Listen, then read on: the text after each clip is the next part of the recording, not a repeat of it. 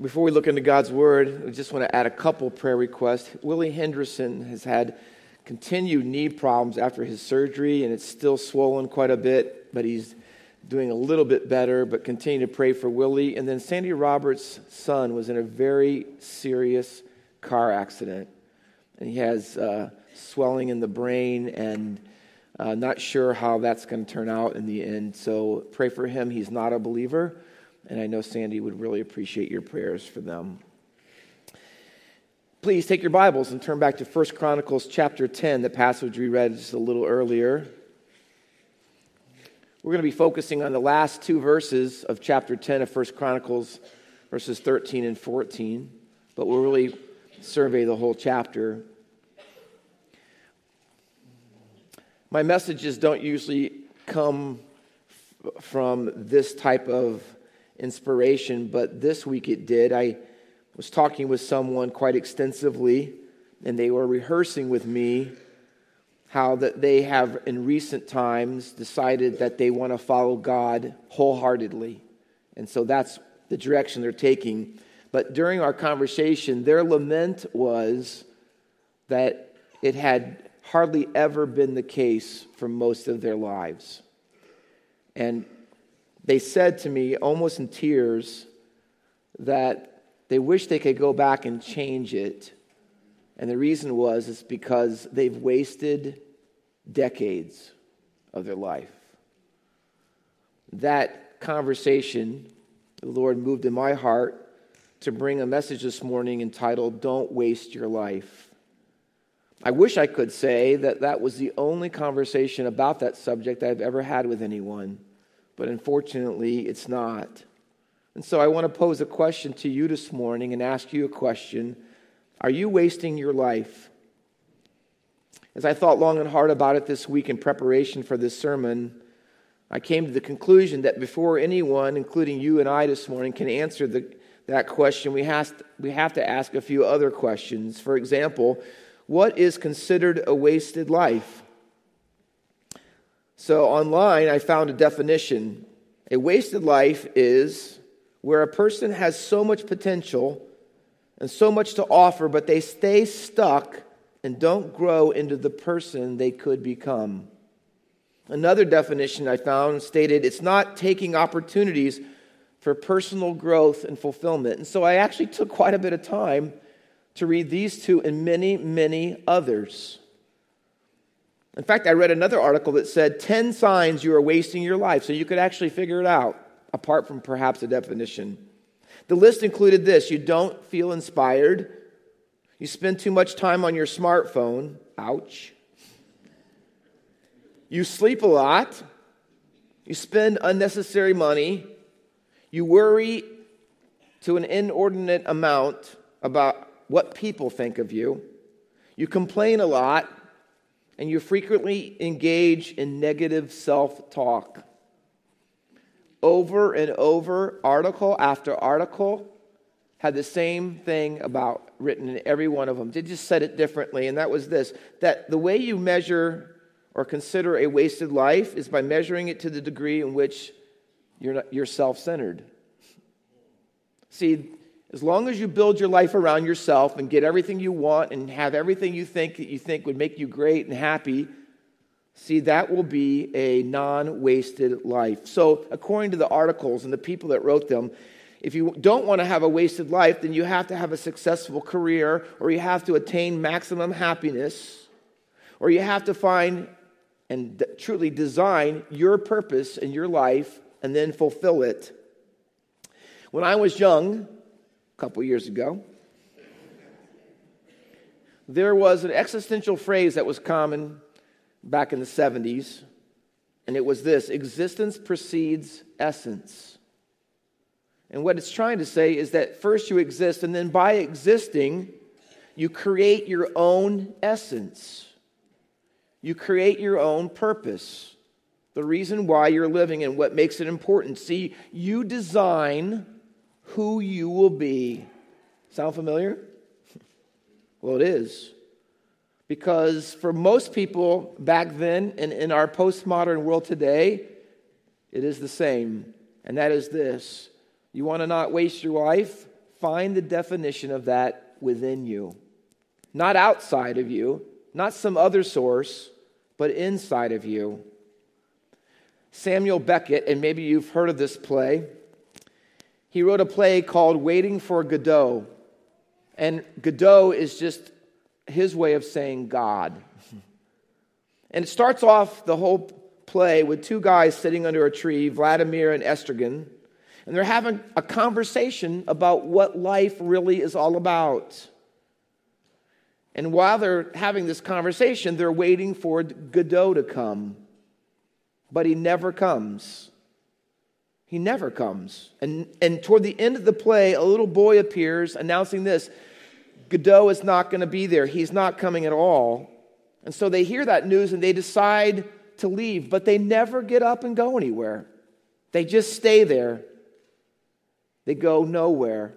The curtain falls, the play is over, and Godot never showed up, and they never went anywhere.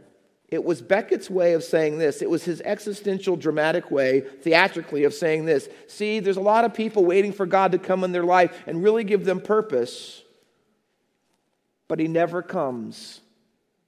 And Beckett wants to say, see, if you're waiting for God to find some essence in your life, some purpose in your life, and he doesn't show up, here's what you will do. You'll go nowhere. You'll be no one. And he's implying that when you pursue transcendence, that you won't be able to find the purpose or essence of your life. He's not the only one to talk that way. The Beatles released an album called Rubber Soul in 1965. And they sang about their existential views for an entire generation when they sang a song they wrote called Nowhere Man. The lyrics are like this: he's a real nowhere man, sitting in his nowhere land, making all his nowhere plans for nobody. Doesn't have a point of view, knows not where he's going to. Isn't he a bit like me and you? Nowhere, going nowhere, having no point of view. Why? Because they don't have a purpose except self. The self-centered life is the wasted life. A nowhere purpose, a nowhere plan, ending up with people who go nowhere. See, the nowhere life is a wasted life. Is that your life? If so, you don't have to wait any longer, because the true living God, can I say Godot, is here. And he came this morning and has you here this morning because he wants to have you exchange your nowhere life for his somewhere life, and more specifically, his someone life, Jesus.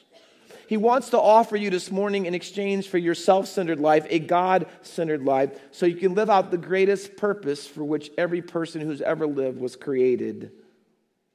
So I want you to know in a sentence this morning that a wasted life is a self-centered life, because a God-centered life is the essence of life.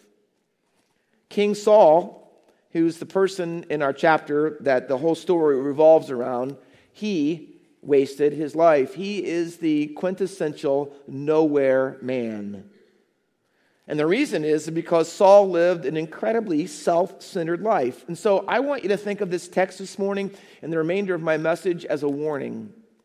A warning about not wasting your life and what it would look like if you did. And we're going to look at just two things, that's all. Saul's self-centered life and Saul's self-centered death. Verse 13 starts off simply because these last two verses throw light back on the entire chapter and what it's all about. And verse 13 says, "So Saul died."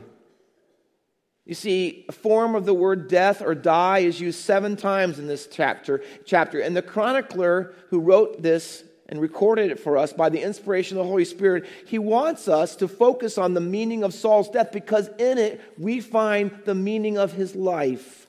His death, really, and how it happened, is a microcosm of how he lived his entire life, because it's a pattern. And the pattern starts off in chapter 10 and verse 3. The Philistines were targeting him, and that's why in verse 3, it says, the battle pressed hard against Saul, and the archers found him. And that's ironic. If you know anything about Saul, he was a Benjamite. And Benjamites had two great talents.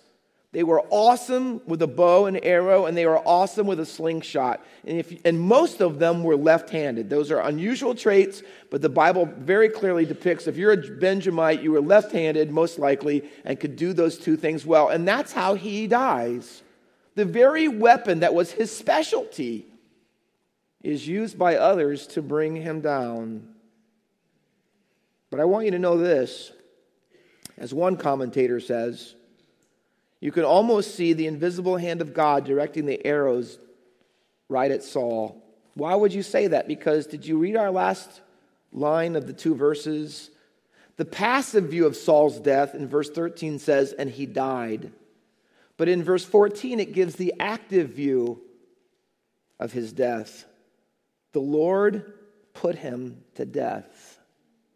So you got to understand the importance of the entire chapter right off the bat. You have to see beyond the details of the story, because here's what's true. It wasn't that the Philistines put Saul to death. It wasn't the arrows that killed him. It wasn't even the sword, his own sword that he fell on, that killed him. You see, the Lord killed him. Why would the Lord be so severe? Why such an incredible punishment? Because Saul pretended for his adult life to be God-centered when he was self-centered. And the chronicler wants you and I to know how God views that. He views it so strongly that he ended up taking Saul's life for it. See, the chapter in 1 Samuel 13 says that God was looking for a man after God's own heart. That was David. Saul was a man after Saul's own heart. That is the root issue of a wasted life. The root issue of a wasted life is someone whose life centers around themselves alone. Can I tell you this morning? There can only be one center of your life. It's either you or God. It's not mixture, it's not partial, it's one or the other. So the Bible says, why did he die? And I'm going to call them God gaps. And I'll tell you why. Saul had 3 God gaps that were constantly being expressed in his life that demonstrated his self-centeredness. The first one in verse 13 puts it this way. So he died, here's the reason, for his breach of faith. And the same word is used in the very next phrase. He broke faith. Both of them are the word breach. And the word breach, as you might think, it talks about a gap in the wall. There's a gap in the wall. There's a breach. The wall should be together. It should be one, but there's not. There's this big gap in it. Saul had a gap. I call it a God gap in his life. There was a self-centeredness that caused the gap. And it divided his life from God. There was a public Saul and there was a private Saul. There was a religious Saul and there was the real Saul. And there was a breach of faith. He had a gap between really loving and serving God and pretending to do so. And that gap showed up every time as you read the entirety of his life, which is over 20 chapters in 1 Samuel. Every time Saul faced a crisis, his decisions ended up being self-centered rather than God-centered. And these self-centered decisions were not gray areas or secondary value things. It wasn't little peripheral things in his life. No, they were primary importance. They were major areas of his life. They were direct disobedience to the revealed commands of God that he knew clearly. Let me give you examples. 1 Samuel 13, Saul is in a huge fight with a huge Philistine army. He is outnumbered 6,000 to 600. He is outgunned. They have 3,000 chariots and soldiers on horses, and the Bible describes them as the number of the sand of the sea. There was no way he could win this battle, humanly speaking. So what Samuel said to him, knowing God's battle strategy, is that the numbers never matter. and what the weapons of the other opposing force have never matters. Samuel says, wait for me, and when I get there, we're going to pray to the Lord and we're going to offer a sacrifice. Now, what Saul was telling him was not some religious ritual that you kind of just shake to get off the evil spirits and win the battle.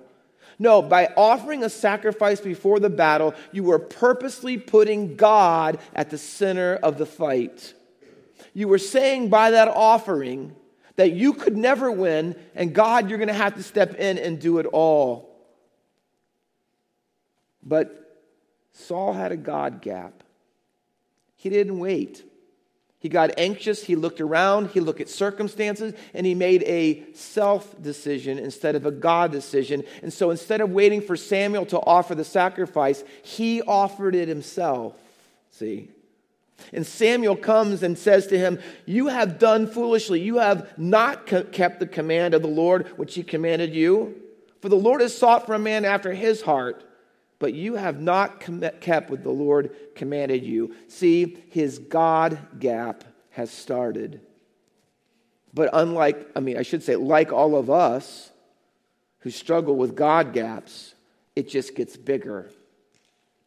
1 Samuel 15, God commanded Saul to go and wipe out all the Amalekites, all of them, not sparing any. And that's severe again. But why? Because when Israel was leaving Egypt, the Amalekites attacked them from behind. Now, they have a line of 2 to 3 million people, so it stretches for miles.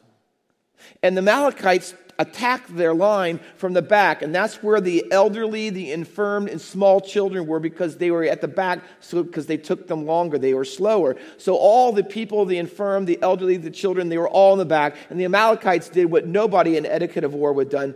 You don't attack the back, because all the soldiers are in the front.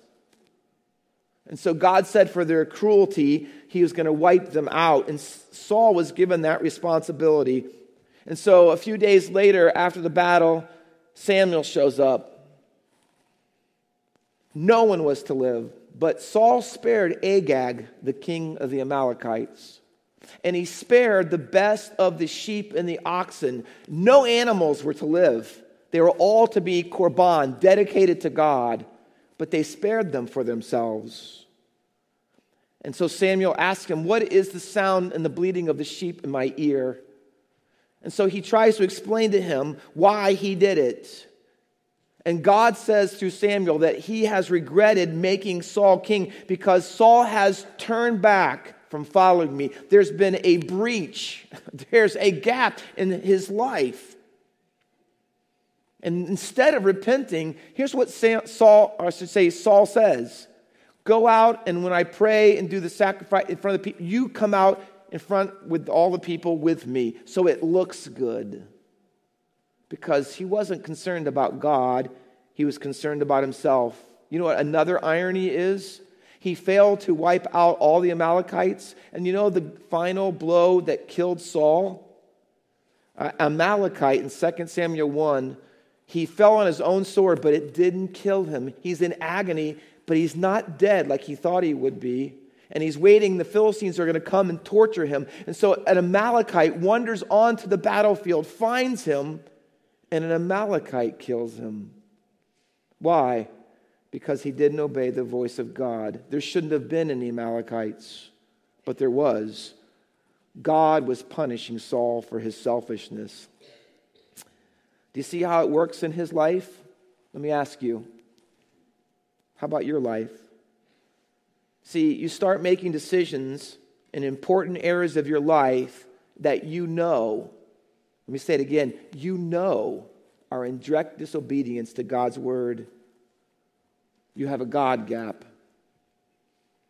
You know that you shouldn't be dating a lost person, but you do it anyway. I've seen it over and over. The God gaps get wider. You date them, you get serious with them, you get engaged to them, and eventually many get married to them. It's not because they don't know God has forbidden it. They do it anyways. And then what they didn't see is the burden of the breach gets heavier and heavier. No agreements on where or if you're going to go to church. No agreements between husband and wife about how you're raising your children. No agreements on giving money or doing anything with ministry or to the Lord. But you've gone your own way. It was a self-centered choice. But you know what's crazy with Saul and with us?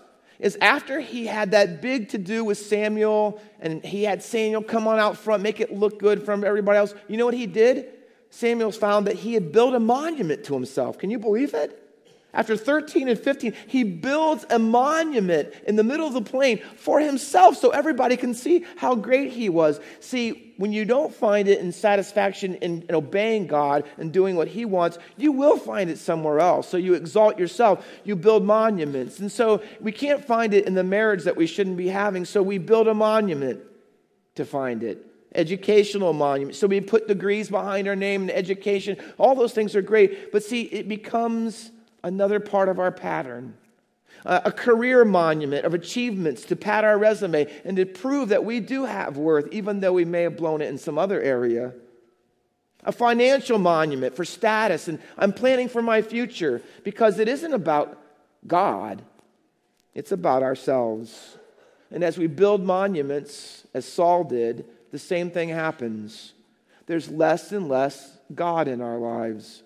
And we start going down a road away from God more and more and more. See, it's for the people who, they don't come to all the services. It's only Sunday. And then, you know what? We build monuments to ourselves, and pretty soon we don't have time for that either. Less Bible in our lives, less prayer, less church, less ministry, less witnessing, and the breach is broadened more and more. When I was in England, you'd go the underground and use the subway. They called it the tube. And they had, when certain stations, pretty much older stations, that often there was a little phrase all over the wall, on the floors, as you got into the trains, it said, "Mind the gap." Because when these trains pulled in the station, between the edge of the platform and you getting on the train was about 2 feet of distance. And you had to kind of take a decent large step to get onto the train. And so there were all kinds of things on the floor, warning signs, mind the gap. You got to look at what you're doing. They had it over the intercom or whatever it was. They had it saying, mind the gap. It was a joke. I mean, they had so many times in play. We used to joke and say it all the time. But it wasn't a joke if you didn't mind the gap. You could get your foot caught between the platform and the train, and you could fall down, and there were people who did, and you could really seriously hurt yourself. It was dangerous if you didn't mind the gap. But no matter how many places they had it up, no matter how many times it was said, people ignored it. They ignored it to their own peril. Are you minding the gap in your life?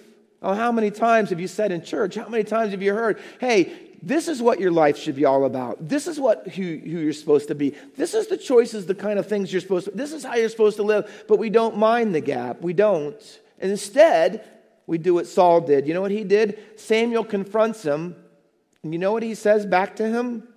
He tries to minimalize his disobedience and maximize his disobedience. Oh, I did kill everybody except Agag. I did destroy and dedicate all the stuff and all the spoils to you, God. Just a few oxen and a few sheep. Oh, and then he says, but I spared the sheep. And then he says this, so Samuel, you could sacrifice it to your God. That's how he's starting to talk. See, every time he minimalizes his disobedience and maximizes his obedience. You ever do that? Your kids do, and you know it, right? I did most of my homework. I only played video games for half the time, even though you told them not to play at all. Our kids do that. I cleaned most of my room. Okay, I didn't do that, and I didn't do that, and I didn't do that like you told me to. And we're supposed to be okay with that, right? Then we just become adults and become more sophisticated with the same argument. Well, most of the movies I watch, they don't all have filth on it. Just a few. But there's one TV series I really like. I mean, everybody's watching it. I mean, I kind of maybe fast forward through some of it. Well, most of the time I don't use vulgar language, but you know, that she makes me so mad. Most of the things I write online in social media, Well, they're really good things, encouraging things, but some people really, really make me angry. Your God gap is showing. In fact, it's growing. God gap number 3.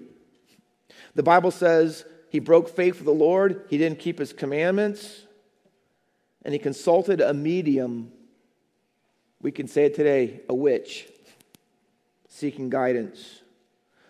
Years earlier, Saul had made a law that if anybody would consult a medium and look for Satan or evil to give guidance, that they should be put to death. Crazy, isn't it? Years later, the law that he made, a capital punishment law, he's now breaking himself. The breach is even bigger than it's ever been before. Saul never thought, I can't imagine, that he ever saw this day coming. I don't ever thought that he thought, I'll be in the situation someday where I'm breaking the law, I deserve capital punishment, I'm seeking a witch in secret. I don't think he ever could have predicted that that's how his wasted life would end. How does this happen, Pastor Walker? How did it happen to Saul? How can it happen to me?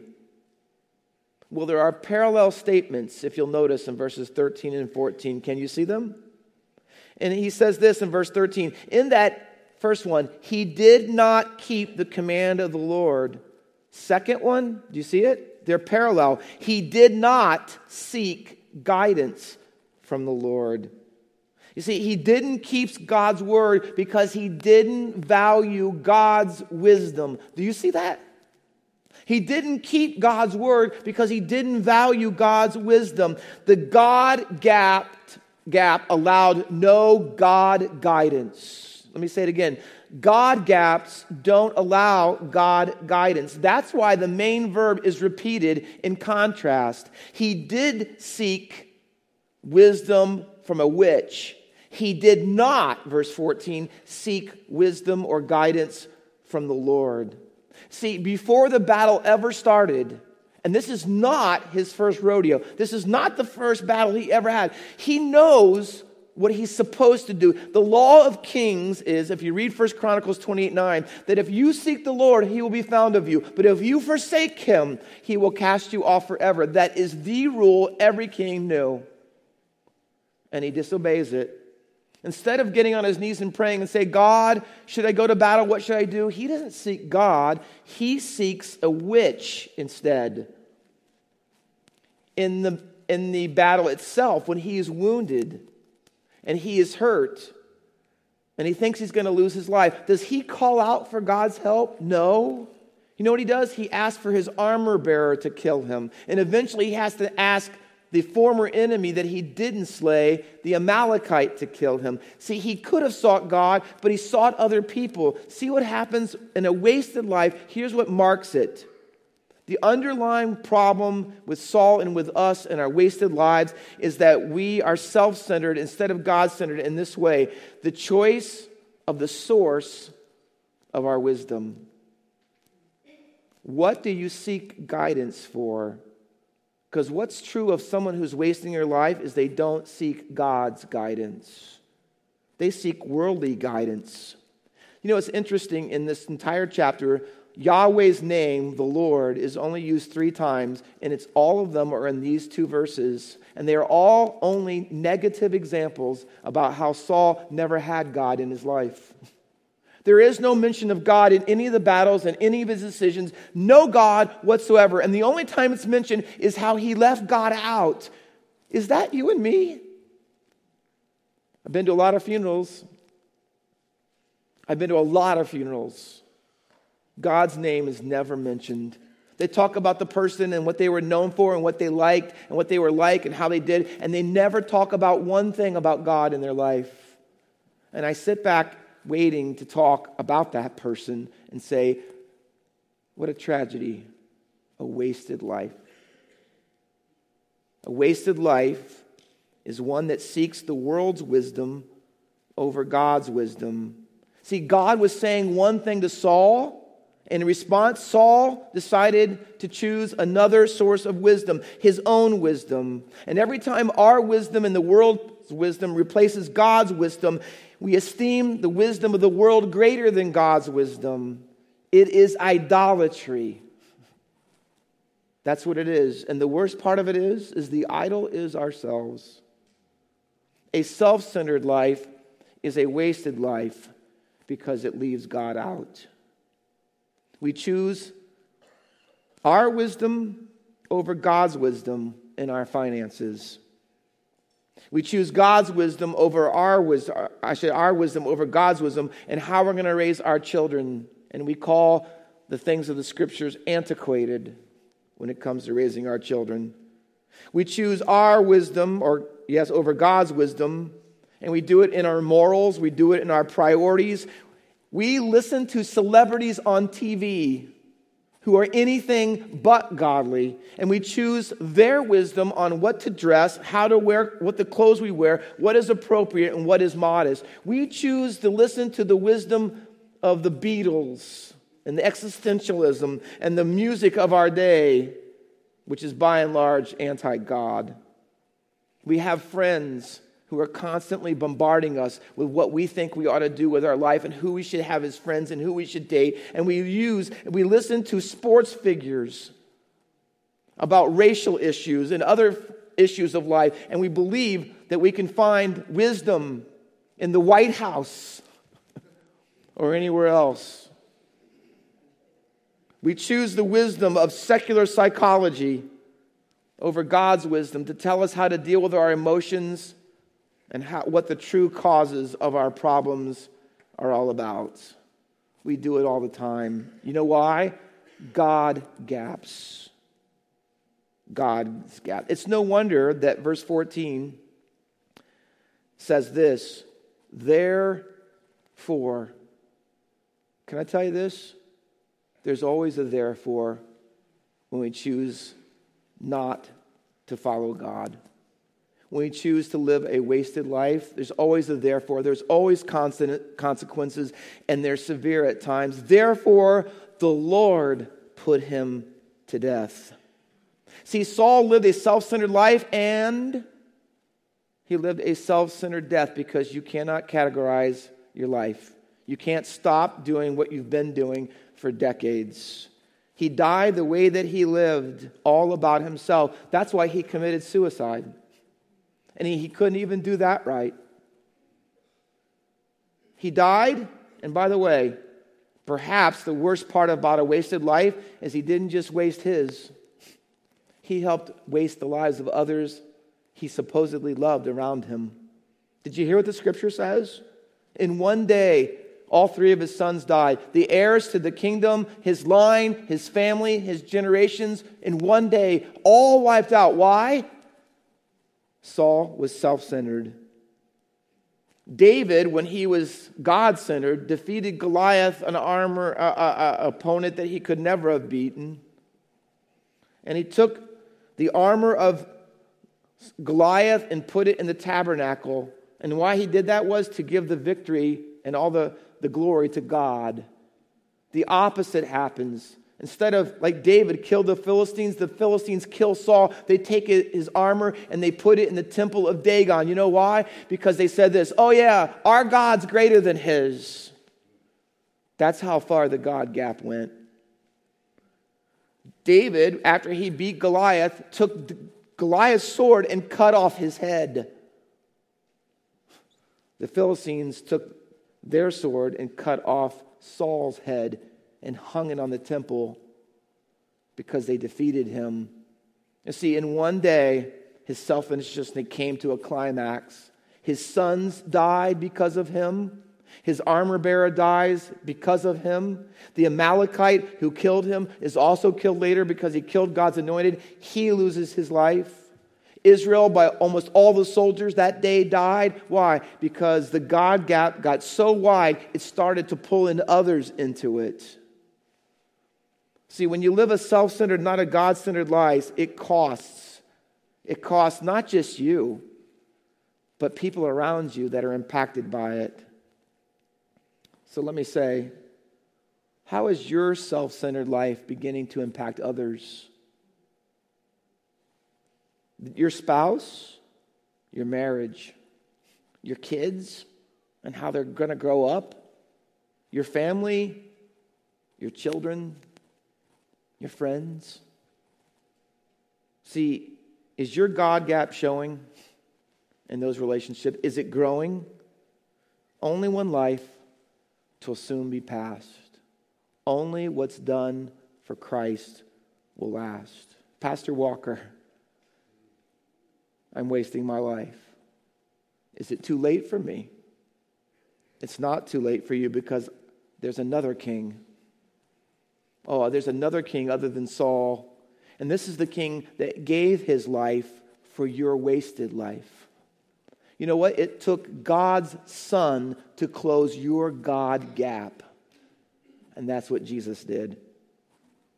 What would I have to do, Pastor Walker? Here's what you do. You put your trust in Him because in Him there is no breach of faith. There is no God gap in God Himself. He lived the life that you and I should have lived. He didn't waste His life. Instead, you might say He wasted it on you when He died on the cross.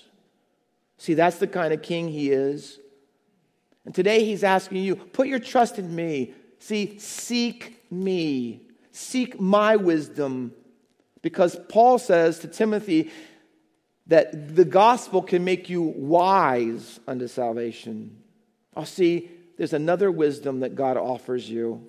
The wisdom of eternal life.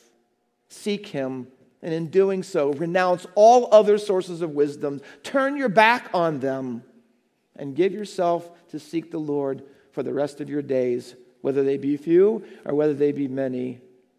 The choice is yours. Don't waste your life. Let's pray.